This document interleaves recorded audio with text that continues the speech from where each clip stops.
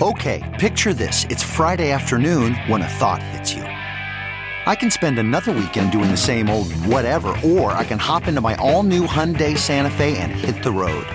With available H-Track all-wheel drive and 3-row seating, my whole family can head deep into the wild. Conquer the weekend in the all-new Hyundai Santa Fe. Visit HyundaiUSA.com or call 562-314-4603 for more details. Hyundai, there's joy in every journey.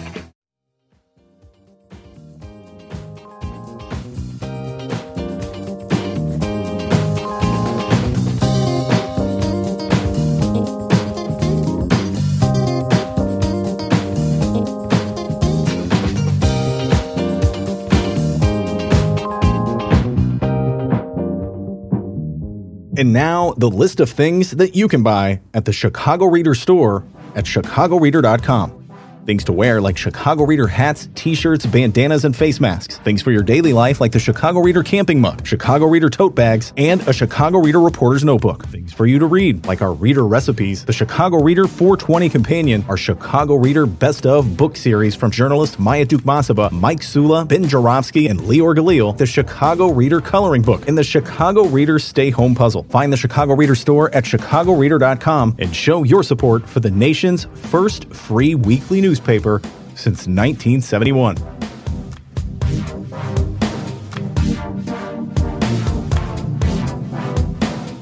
Bonus time, the Ben Jarofsky Show as I speak. What is it? Thursday, September 30th, 2021. Man, I've lost track of time, dates, everything.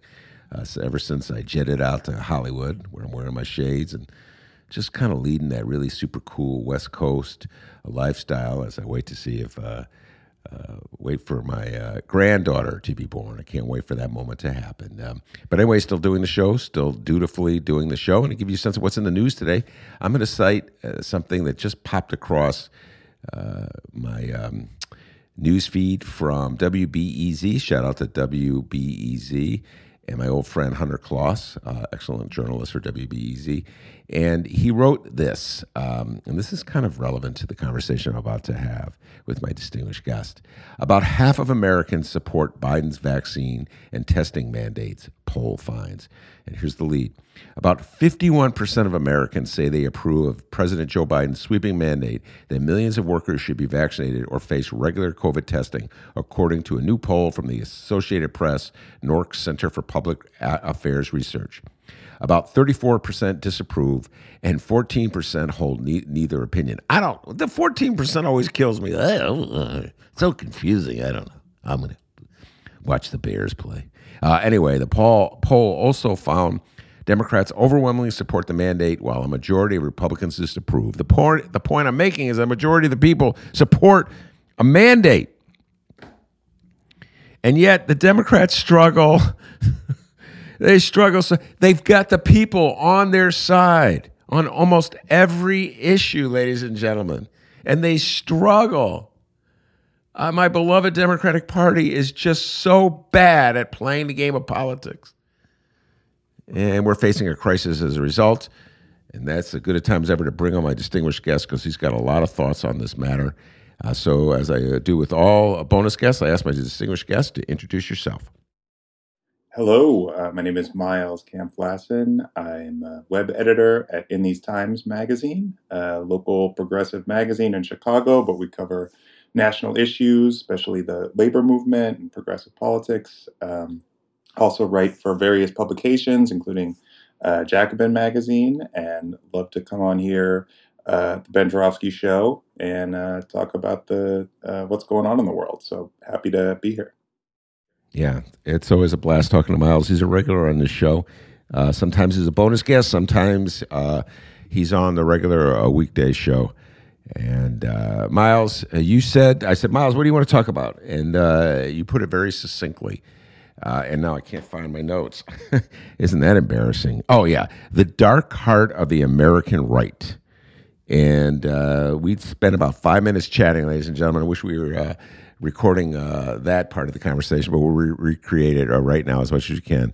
The dark heart of the American right, nothing less than sort of a coup, a long-standing coup. The Republicans are initiating, and they have been since the last year or so of Donald Trump administration. Go into more detail, Miles, as to what you were getting at when you said the dark heart of the American right. There's really two issues that have been uniting the conservative movement in America since the 2020 election, when it became clear that Donald Trump was not going to win enough votes to become the next president. Um, the Donald Trump doesn't lose, or at least he doesn't accept losing. That's been, one of his animating principles since he, stepped onto this earth and was raised by his dad, Fred Trump, and Roy Cohn, his mentor. They all taught him never admit that you're wrong, and certainly never admit that you've lost. So it was never going to be an easy way out of the situation of, Trump losing the presidency and the Republican Party and the Republican electorate accepting that and moving on and making another plan. That said, I don't think many people would have fully expected exactly what resulted from Trump losing. And those two issues that are uniting the Republican Party are, one, a disregard for democracy itself, certainly for democratic principles, which are once considered, the founding principles of America. Just casting that aside and purely looking at politics as a game of power and seeing how to defeat enemies and opponents, i.e. the Democrats, through any extra-legal, extra-parliamentary manner necessary. And as we've gotten farther away from both the election and certainly the storming of the Capitol on January 6th, I think that's only become into clearer view, just how radicalized against democracy the Republican Party now is. The other issue, though, is something else we talked about, is the right's, and this is where you really get to the dark heart, is how the right has embraced white supremacy and not just racism as we think of it as casual racism, but a real view of the world that puts white Americans as so-called legacy Americans. This is the kind of rhetoric you hear from Tucker Carlson and the like other agitators on the right. They say, legacy Americans are being replaced and threatened with replacement, and their way of life, their hold on the country is being threatened by non-white people coming into the country, getting more political power, what have you. And this is with the so-called Great Replacement theory. That's not what everyday Republican voters, I think, are talking about, but it is certainly what Fox News viewers are being crammed down their heads when they're watching the television.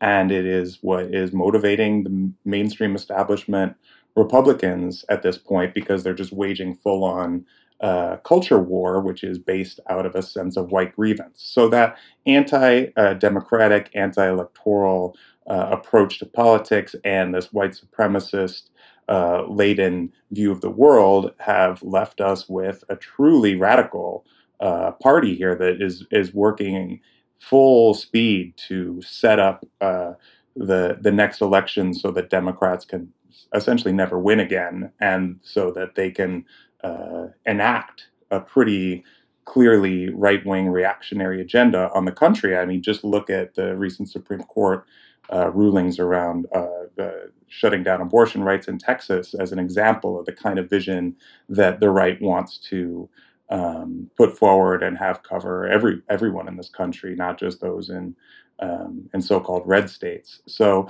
I think that understandably there's a lot of focus right now in the news and in the news cycle on what's going on with the Democratic Party fighting over this infrastructure bill and Dems in disarray. But we shouldn't lose sight of just how dangerous and toxic this movement on the right is. And there's been a number, we can get into it, but there's been a number of reasons for concern and alarm lately, none more so, I think, than this John Eastman memo that just came out this past week that kind of laid out the plan that was meant to steal the election. So, they didn't stop the steal in 2020, but I think they might actually carry out the steal in 2022 or 2024. And I think that's something we all especially on the left, but across the political spectrum, should be worried about and aware of. And what Miles said was carry out the steal, STEAL. And the John Eastman memo. Go a little more specifics on Miles about the John Eastman memo. Sure. So John Eastman, a lot of folks probably don't know who he is, probably for the best. He should be, in the dustbin of history. But unfortunately, because we had a whacked out far right authoritarian president, Donald Trump, he was looking to anybody that would, puff up his ego after he lost the election and tell him, no, sir, you have options, and we believe in you, and of course you didn't lose, what have you. So John Eastman is this guy. He's a far right guy for sure, but he is a member of the Republican establishment. Let's be clear. He was part of the Federalist Society. He actually clerked for Clarence Thomas, now a Supreme Court justice, right-wing one, of course. But he was part of this conservative lawyer who ended up working with Trump's legal team, especially after the election, in order to give them advice and direct how they could deal with the fact that Trump lost without admitting that he lost. And what we now know, based on a memo obtained by Bob Woodward and Robert Costa, and then CNN as well, that there was, 2-page version of this memo basically lays out this 6-point rundown of how Mike Pence, then the vice president, could overturn the election results and hand the presidency back to Donald Trump for another term. So it was not just some wacky hairball scheme. This was clearly laid out. And there's all these different mechanizations that he proposed to make that happen, basically saying that there were multiple groups of electors from about 7 states, and therefore, Pence would have to throw all of those electoral votes out, and what you'd end up with is Trump having more votes in the end than Biden, and that would then swing the election to the House of Representatives for them to decide. And at that point, Republicans, based on the people that would be voting under those terms in the House of Representatives, the Republicans would have powers that they would hand it to Trump. So it's all absurd, but it was certainly being not only considered. We now know that Trump himself was, given this information just days before the storming of the Capitol on January 6th. And we remember, what was Trump saying there? He was saying Mike better do the right thing. He better be a patriot. Because it wasn't just saying, willy-nilly, Pence should just declare me president. He was saying Pence should follow the lines of this memo and carry out the plan that Eastman laid out. So Eastman actually spoke at that rally before the storming of the Capitol, the putsch, as many call it, because it was clearly an anti-democratic action meant to take away the will of the people. He was at that rally saying the same stuff, saying that, we need to throw out these votes. We need to, install Trump as the new president. And that memo is an example of the fact that people will associate January 6th, understandably, with like the Q shaman or these, very colorful characters that, they were all deluded. But this was a coup that was started by those at the top of our society, the powerful lawyers with the Federalist Society, not the, working class Republicans that got duped into a big lie or something. The big lie was concocted by the upper echelons of elite society in order to maintain the presidency of Trump. And I think that just is of a pattern of a long line of, the elites, especially the economic elites in our country, working to give the right, the political right, as much power as possible, because it's going to ultimately benefit them in terms of retaining economic political power for the, current power elite in this country, the wealthiest and the most powerful. So that's, I think, a very scary update of terms of what was actually going on ahead of January 6th.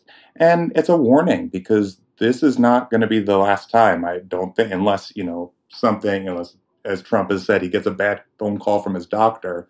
He's planning to run again in 2024. And this same game plan, I mean, he already came extremely close to becoming president again, even with losing, getting millions of votes less than Joe Biden, the victor. So I think that the chances are pretty high that this is still an active and live issue that everybody should be aware of.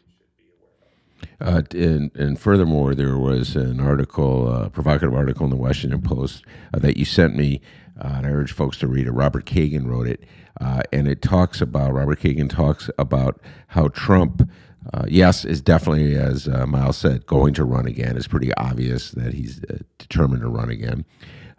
And he has the support of the majority of, it seems pretty clear, of Republican voters. So I don't think there'll be any difficulty in winning the Republican nomination. And he has in place, and this is the part that, in addition, that Kagan discusses, he has in place people in various states who are in the process, who are assigned the job of counting votes to do what he wanted the Secretary of State in Georgia to do, and the Republicans in Michigan to do, and the Republicans in Pennsylvania to do, is that's essentially throw out Democratic votes on the grounds that they're fraudulent. And if you throw out enough Democratic votes, it guarantees that Donald Trump will be victorious. And he pretty much just makes it clear, wherever black people live, that's where we're throwing out votes. So in the case of Michigan, we're throwing out Detroit. In the case of Pennsylvania, we're throwing out Philly. In the case of Georgia, we're going to throw out Atlanta. In the case of Arizona, we're going to throw out Phoenix. And Miles, what Kagan lays out, and please go into some detail about this, he's got some flunkies that he's lining up this time, not to say no to him when he says throw out the votes, but to say yes to him. Go into a little more detail. Yeah, well, and I think that what you just pointed to, Ben, is a good example of where those two issues overlap: the anti-democratic approach to politics and the white supremacist worldview. Because you obviously think that if you're trying to retain some kind of a white version of America, it's very easy to throw out votes from communities of color because you don't consider them equal. So I think that's of a piece. But to your question, 10 of the 15 declared Republican candidates right now in 5 different swing states that are running for Secretary of State, which is, this is the position of Brad Raffensperger in Georgia, who was, the only person basically standing in the way of Trump just overturning the election results in Georgia. We all remember those phone calls he made. That's not marginal anymore, that approach, because 10 of these 15 declared GOP candidates have either said that the 2020 election was stolen outright, that that's what they believe, or they've actually demanded that those that are currently in those positions, the authorities in the secretaries of state's offices, invalidate the results of those states and just overturn it. So, and 10 out of 15, that's the vast majority, and most likely in a number of these states, that's Nevada, Georgia, Wisconsin, Arizona, and Michigan, they all could have secretaries of states that are willing to follow along with this plan. So it's not just at the level of, what would have been Pence in the vice presidency. It's on a very local level. The people that are being installed are Trump allies and those that are all the way down with the plan, because they've bought into, even if whatever they believe on a personal level, they've bought into the idea that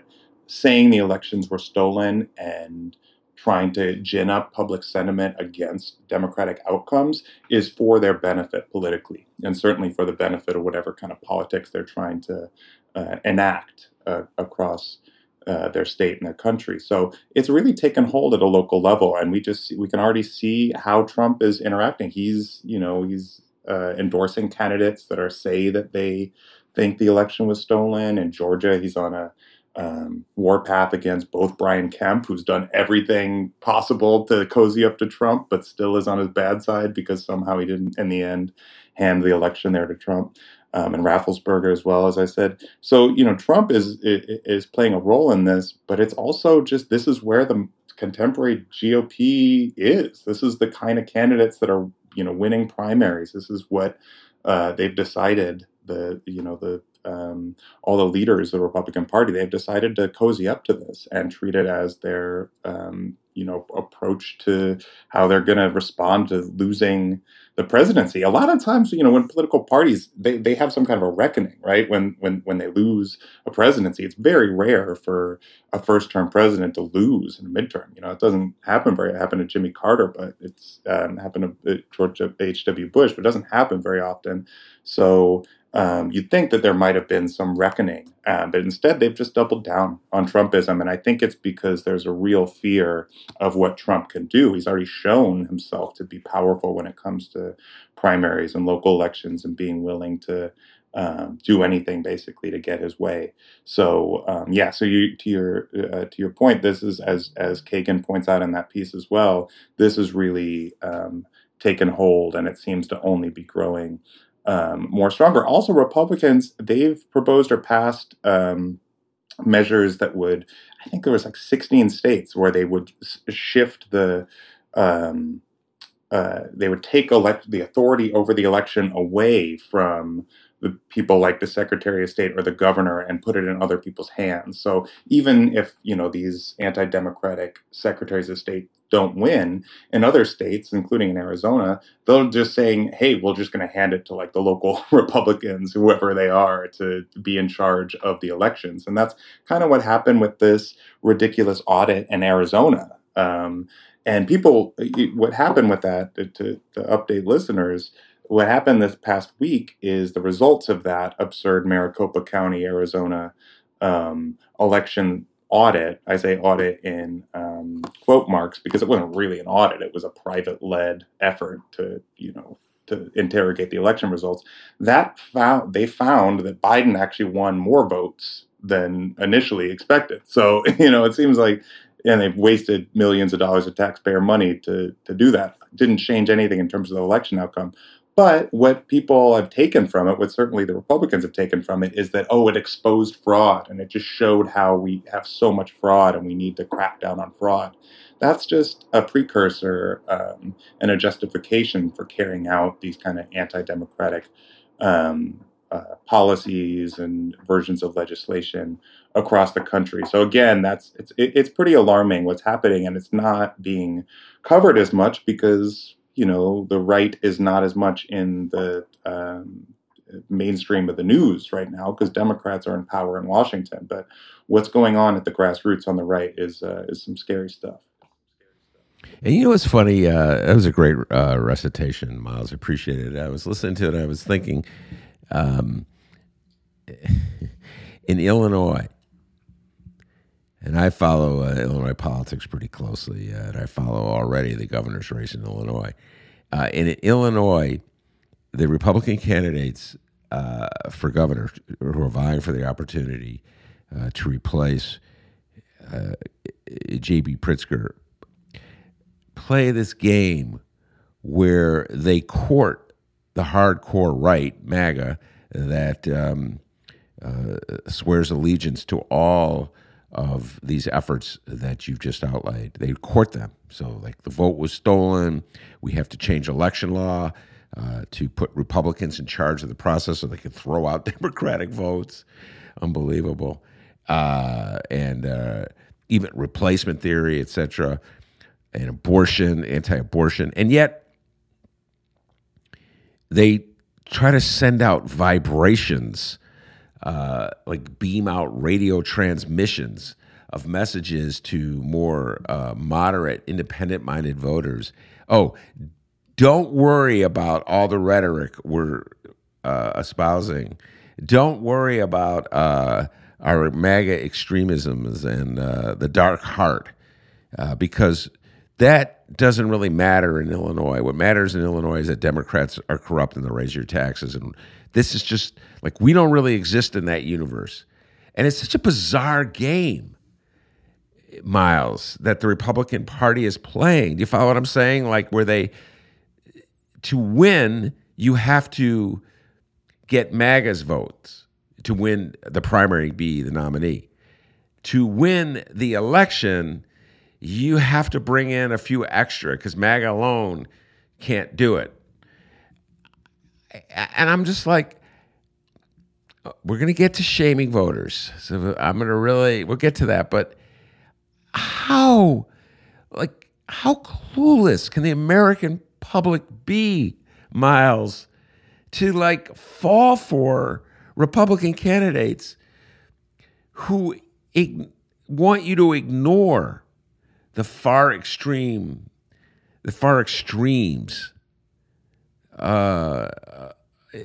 that control their party. It's really a bizarre schizophrenic game that they're playing. I'd love to get your thoughts on it. I agree. I think that there's no, when you look at liberal or Democratic run states, especially Illinois, that gives you a better indicator of kind of the issue that the Republicans are running into, which is seemingly would be an electoral nightmare for them, and that they've concocted a situation in which the only people that can run and win in a lot of these primaries, certainly on local levels, are the most MAGA, pro-Trump, stop the steal, big lie believing candidates you could imagine. And those are the ones that are able to get the support of not just Trump, but now all these groups that have been grown around Trumpism, the various fundraising efforts and political support groups that are operating to push forward the Trump approach to Republican Party politics. So those are the ones that are winning the primaries. But you're right; those are turn off voters. Especially when it comes to statewide elections. But even in a lot of these, districts that could flip either way. So that's where the anti-democratic stuff comes into play, because it's like they know what they're offering is not what is going to win majority support. It's becoming an increasingly minoritarian party, in large part because of demographic changes in the United States, and the fact that the traditional older white voters for Republicans are both becoming, naturally, because they're growing older and there's a new generation coming up.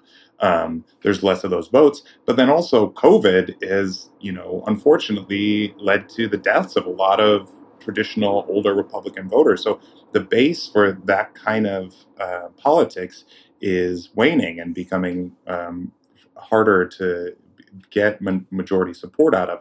So they know that they can't win those elections. So the only next step then is to just declare those elections fraudulent and use anti-democratic measures to install themselves in power. And we haven't seen that happen in Illinois yet, thank goodness, because we have some strong election protections here in the state, and also, the Democrats are largely in power across the state. But as I said, you look to other states like Georgia and Arizona, even Wisconsin, and that's not so much the case, So you're going to see House candidates, Senate candidates, local office holders run in the Trump mold.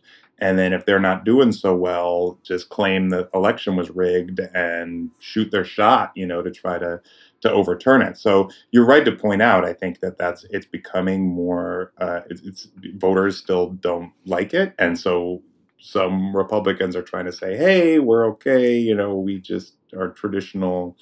We just hate the liberals. We're traditional Republican Party politicians and kind of the Paul Ryan mold or something like that. But you can't escape the fact that it's still the party of Trump. And, look at where like Lindsey Graham is. Lindsey Graham, senator from South Carolina, was a huge Trump critic. He is now defending Trump and Trumpism every chance he can, because he knows that's what's currently ascendant within his party. And it would be political suicide to go up against him. And the only people that are really going up against him now are the people that are about to retire from politics. It's not anybody who wants to have a future in the Republican Party. So that's kind of the state of affairs I think that the right is in right now. Well, and Liz Cheney, she's, for what it's worth, she's refusing to go down quietly. We'll see what Adam Kinzinger does here in the state of Illinois. I want to get too local here with Miles, but the Democrats are probably, when they come out with their new congressional maps, we talked about this in our earlier show with the political know-it-alls, but the Democrats are probably going to put as many Republican incumbents into the same district as they can in order to maximize the Democratic vote and minimize the Republican vote, to which I say good for you, as Republicans are doing that all over the country. And so this is my running metaphor for the rest of this football season. And Miles I already told it to you before we went on air, so I'll say it in this interview. The Republicans play the game like the Green Bay Packers play football, and the Democrats play the game the way the Bears play football, which means they're freaking clueless, and they're afraid of their own shadows, and they run the same plays over and over again, even though those plays clearly don't work. The Chicago Bears go, I know. We've run the ball up the middle 3 times in a row and gained 3 yards. Let's try it again. And so that's kind of how the Democrats play politics as compared to the Republicans. So, all right, which leads me to get to this.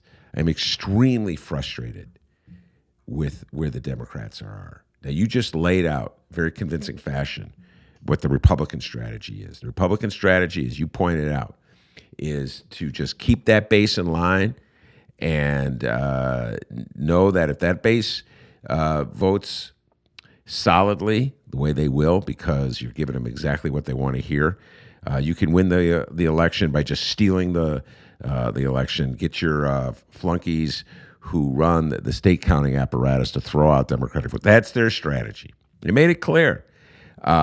Democratic strategy, I have no clue what it is, Miles. And I began the show by reading a poll that shows a majority of Americans favor mandates for the vaccine. They're like afraid of the vaccine. They don't want it to spread. They're smart enough to know that if you get they don't want COVID to spread. They're smart enough to know if you get the vaccination, that gives you a better shot of not getting it, 1, and 2, if you do get it, surviving it. Most Americans have figured that out. And yet, the Democrats are just like afraid. They don't, you know what I'm saying? They got the majority of the people with them. Miles is another case. It's just like the national health care and all the other things. They got the majority of the people behind them, but they're afraid to push it. So do you share my frustration with the Democratic Party? And if not, please explain what their strategy is that I'm missing, so that I'll feel a little more optimistic about things. So far, it seems like the strategy is just to keep doing the same crap over and over and hope that somehow it's going to work, even though against all odds, and when it has shown not to work again. A clear example is what's going on right now in Washington around this infrastructure reconciliation debate. It's been clear for months that, there's a conflict within the Democratic caucus over how much to spend or whether to have any investments in the actual Democratic agenda that the party ran on. Democrats right now hold a trifecta.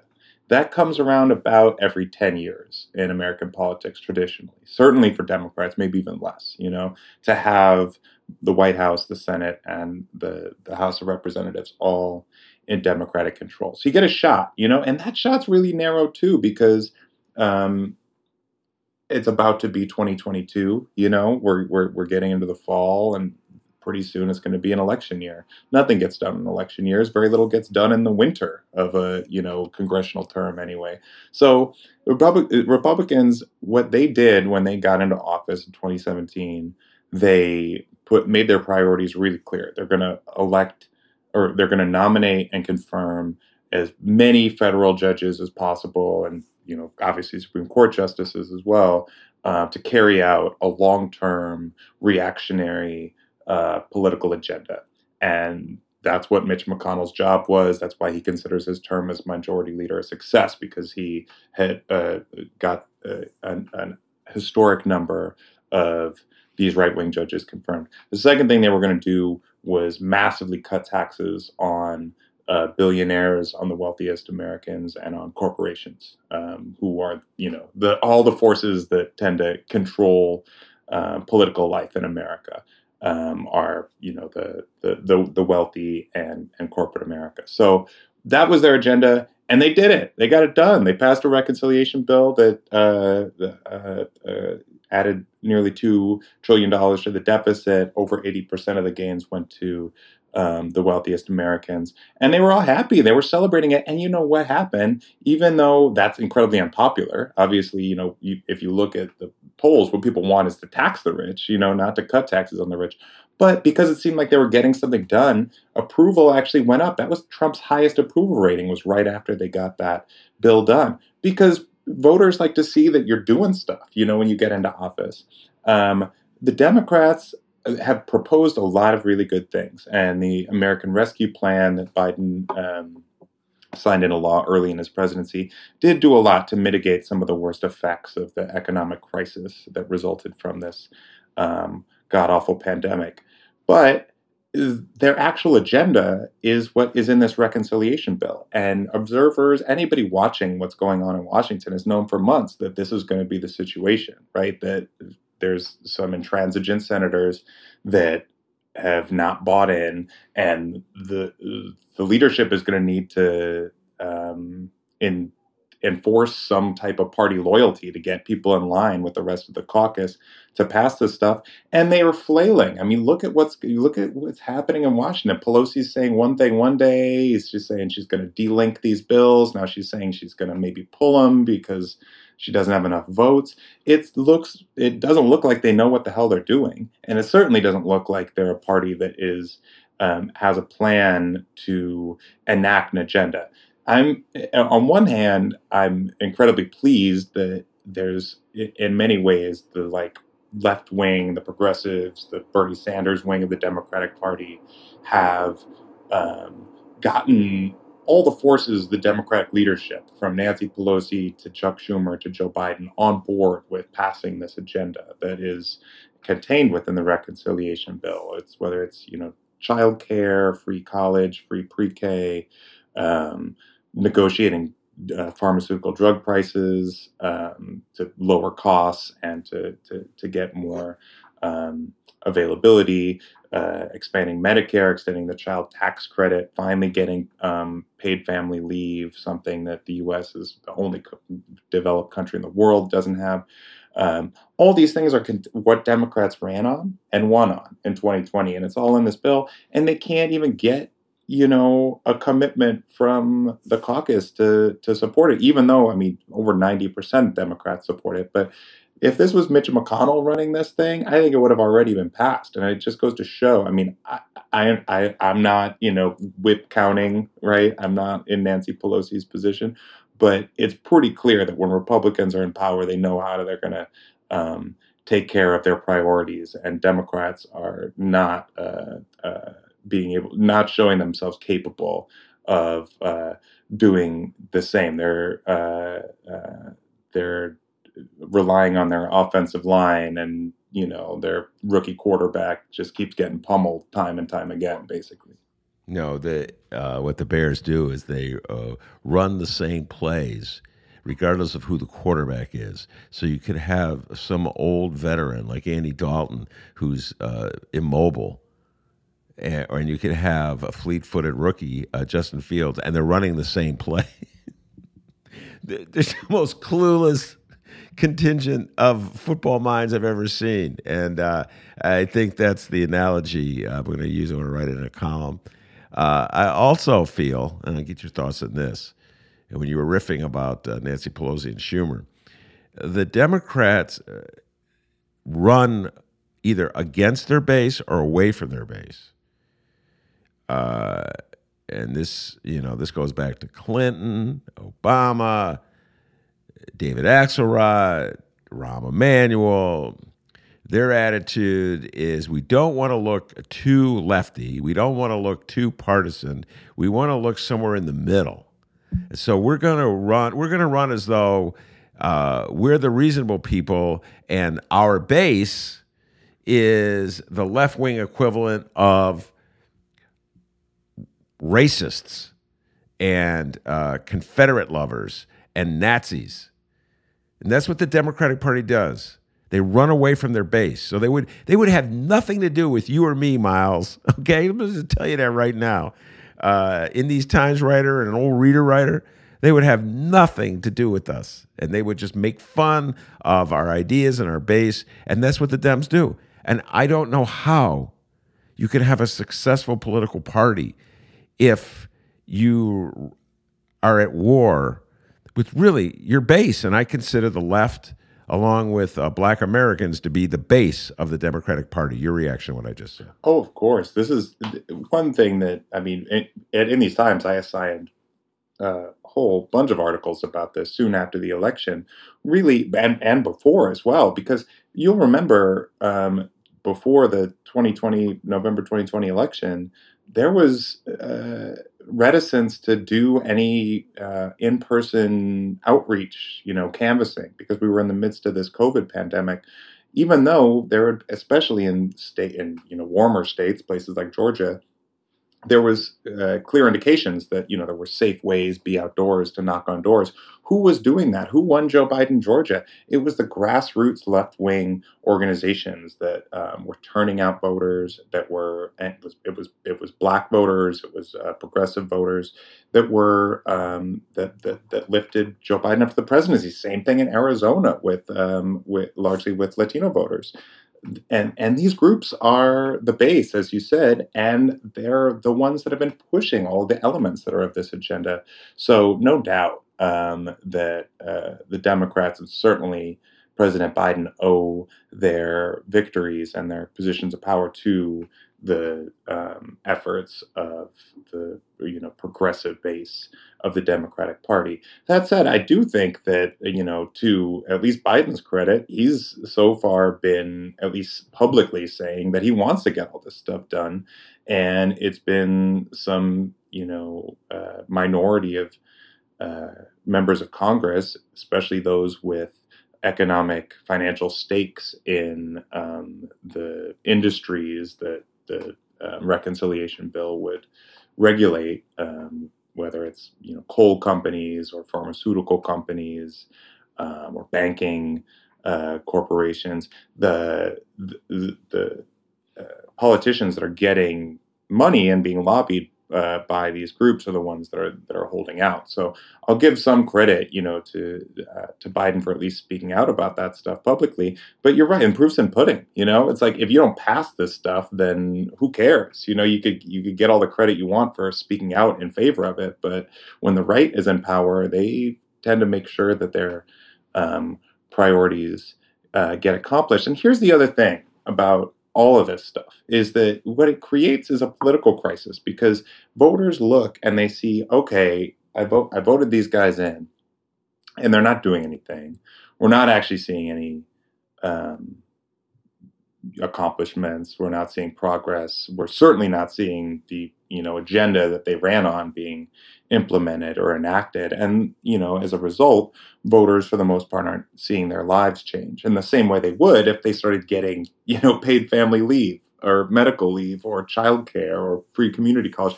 All that stuff would people would see in their lives. It would change them. That same can't be said of this measly bipartisan infrastructure deal, which would repair some roads and bridges, which is great, but most of that wouldn't be seen for years, and that's not going to immediately impact the lives of working class voters. So as a result of this stalemate, basically, it creates the conditions for that same type of anti-democratic sentiment to flourish that is being stoked by the right.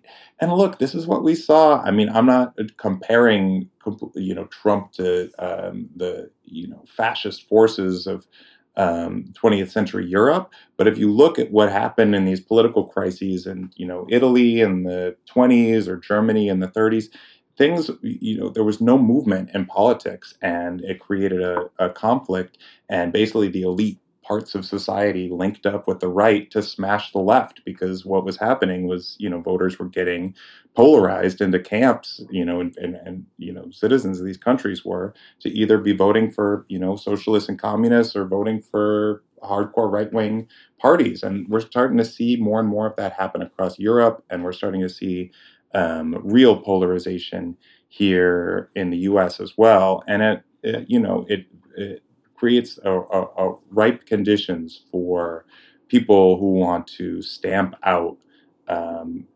democratic rights to move into the vacuum that's created by the lack of actual political movement. So the longer that the Democrats fail to actually get anything done, especially when it comes to voting rights, that the situation just becomes all the more tenuous for our democracy, I think.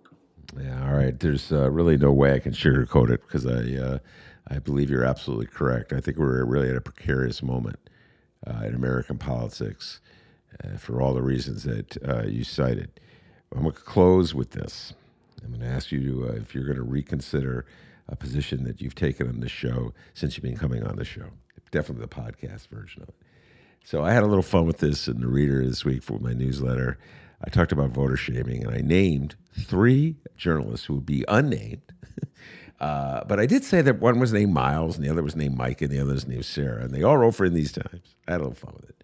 And, of course, one is the man I'm talking to now, Miles Kampf-Lassin. And they have cautioned me down for the last couple of years not to shame voters. Particularly, we started off with Trump voters. We were talking about Trump voters in Michigan and Wisconsin, et cetera. I think you had a great point that all 3 of you made, that to a certain degree it was the inadequacy of the Democratic candidate, Hillary Clinton in particular, 2016, and their platform, that caused as much problems as Donald Trump. And so that turned off a lot of people. So you just stop shaming them, Ben, and you can win them over by just being logical and listening to them and hearing them out. So I've kind of been wrestling with this one, the Miles, because it goes against every instinct I have, which is to shame people. I don't even think it's shaming. I'm even trying to convince them. I just like pointing out the truth. But then I saw 51% of America favors mandates. And I'm looking at LeBron James in the NBA, the leader of the NBA. He's effectively the most powerful person you could argue in the NBA. Maybe Adam Silver tied with the commissioner.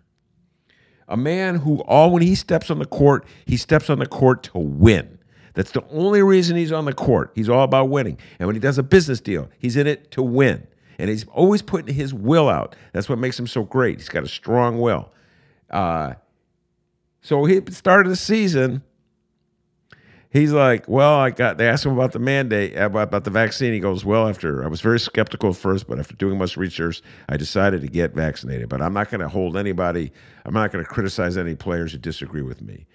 And I'm like, where's the man who takes the ball and just leads? Where's the LeBron James who is disgusted with J.R. Smith? I didn't see him showing such consideration and love for J.R. Smith, his teammate, when he forgot that there was 14 seconds left or whatever. He didn't know what the score was in that playoff game again. LeBron James was so mad at him, he was ready to throw him in. But when it comes to like Andrew Wiggins and Kyrie Irving and Bradley Beal, who aren't getting the vaccine, he's like afraid of shaming them. So he's like, well, they have their view and I have my view, and I'm not going to try to impose my will. I don't know, Miles. This no shaming thing, this is where I'm going with this. Get your reaction. It's going a little too far. Oh, yeah, I don't want to do anything that makes you feel bad for the position you have, even though the position you have is so freaking stupid, it's jeopardizing the lives of people. That's my old man view of things. Please tell me if you agree, or if not, point out what your take is. Go ahead. I try to think of politics kind of from the perspective of an organizer. And that's, I think, because I the background and doing political organizing, certainly plenty of, door-to-door efforts. And I, have a stake in these political questions. I make no bones about that. I believe in a democratic socialist vision for the future of society. I think people should be guaranteed certain basic rights, such as education and housing, healthcare, and that our goal should be building the conditions in a society to make those things a reality.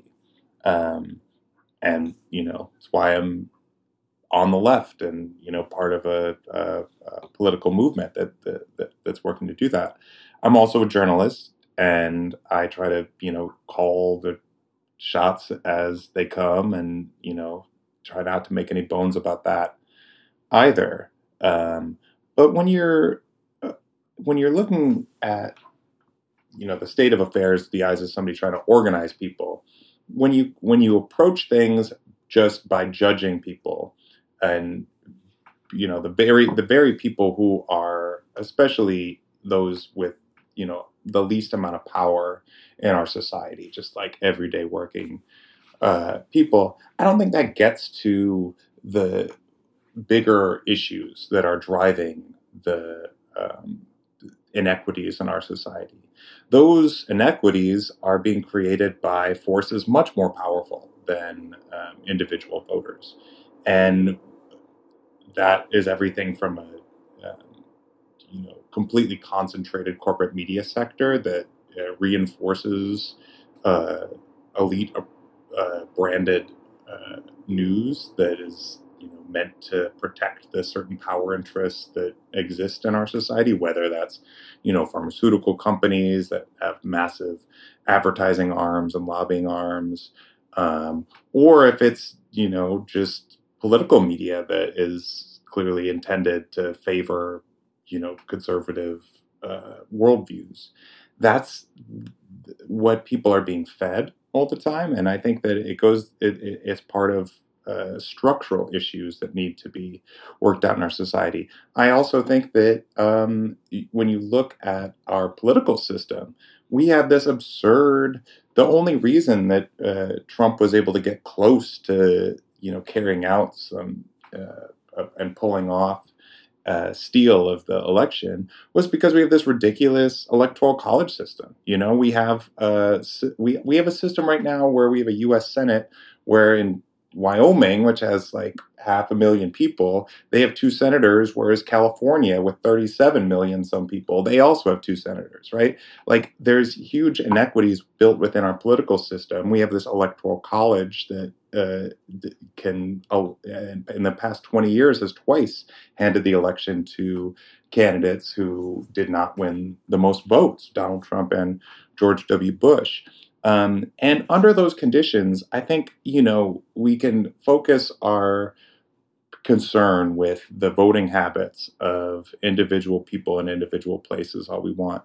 But until you start to actually, change the political structures in our society that create the conditions under which, all of these things take place, I don't think you're really working to build the more equitable, just society, but you're rather just focusing on individual people, and it feels good to shame people in a way because we want to have we want to have our own worldview be accepted and understood and reified and what have you, but changing actual political conditions and changing people's material conditions requires going a step beyond that, I think. And the people that need and deserve shaming are the ones that actually hold the power. The billionaires that are spending their fortunes to make sure that their taxes are not going to go up in any budget bill.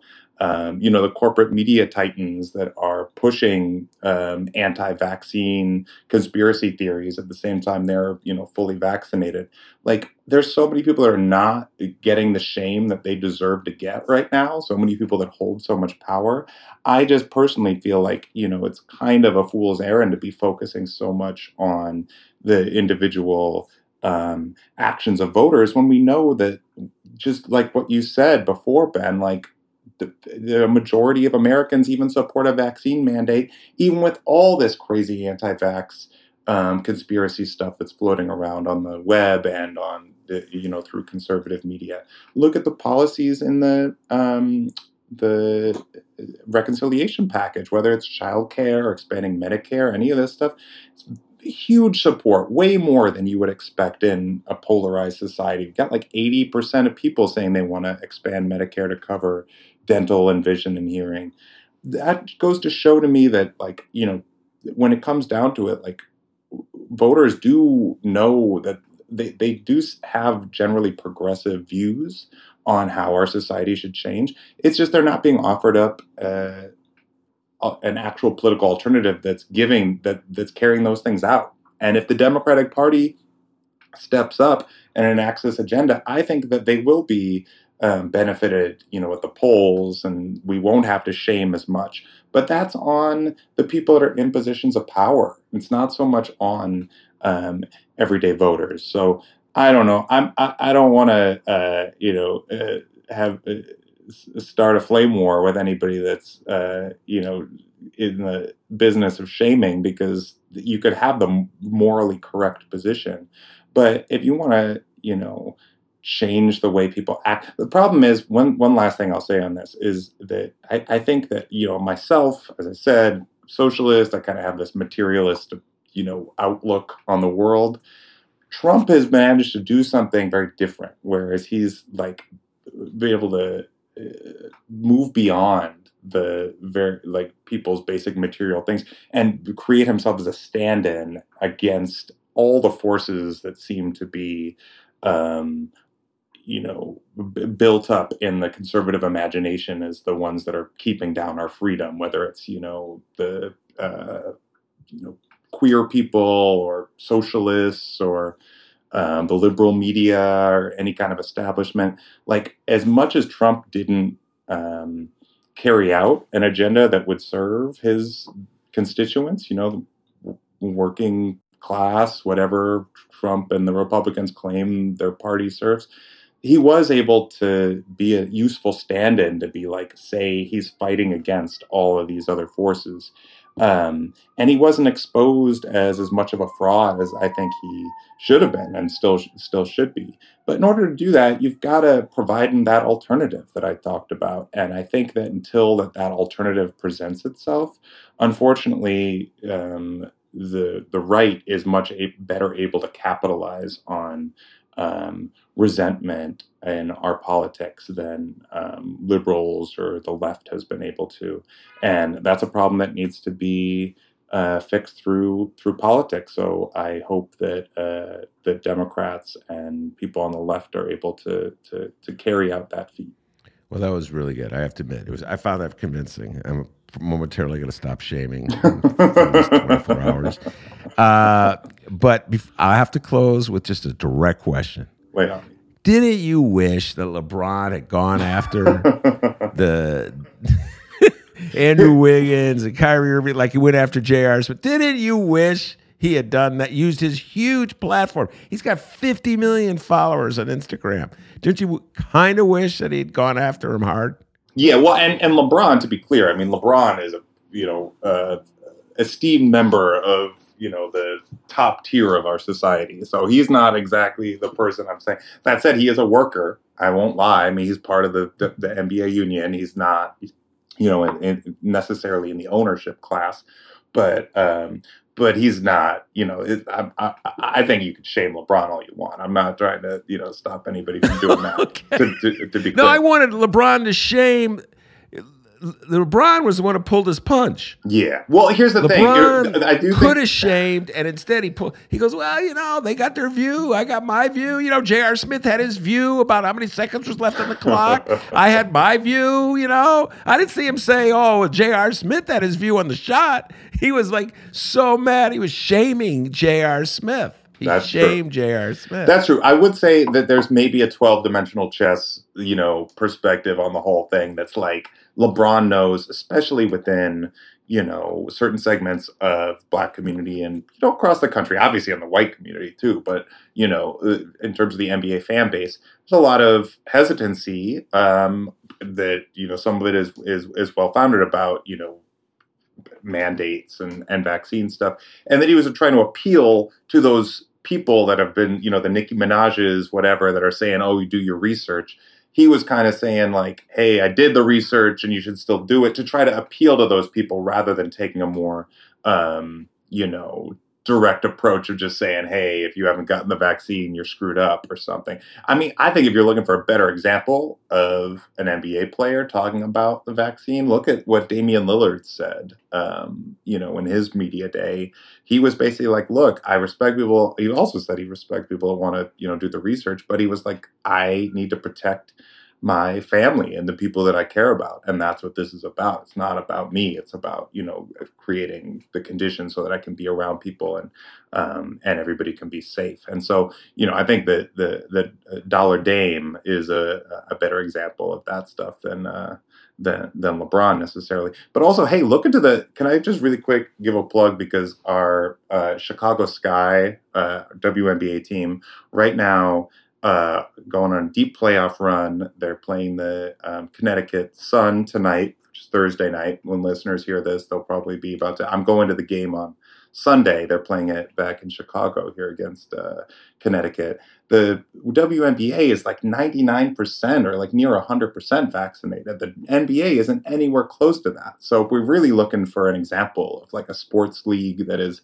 doing vaccine communication correctly, it is the WNBA. So, all right, very good. That's as good a spot as Eddie to leave it. That's a good shout out, and you're absolutely correct. Kudos to the WNBA. They're leading the way as always. Miles Kampf-Lassin, really appreciate you taking the time to come on the show. It's always a blast talking politics with you. I'm going to really do my best not to shame, at least for the next 24 hours. So that's Miles Kampf-Lassin. I'm Ben Jarofsky. Take care, everybody.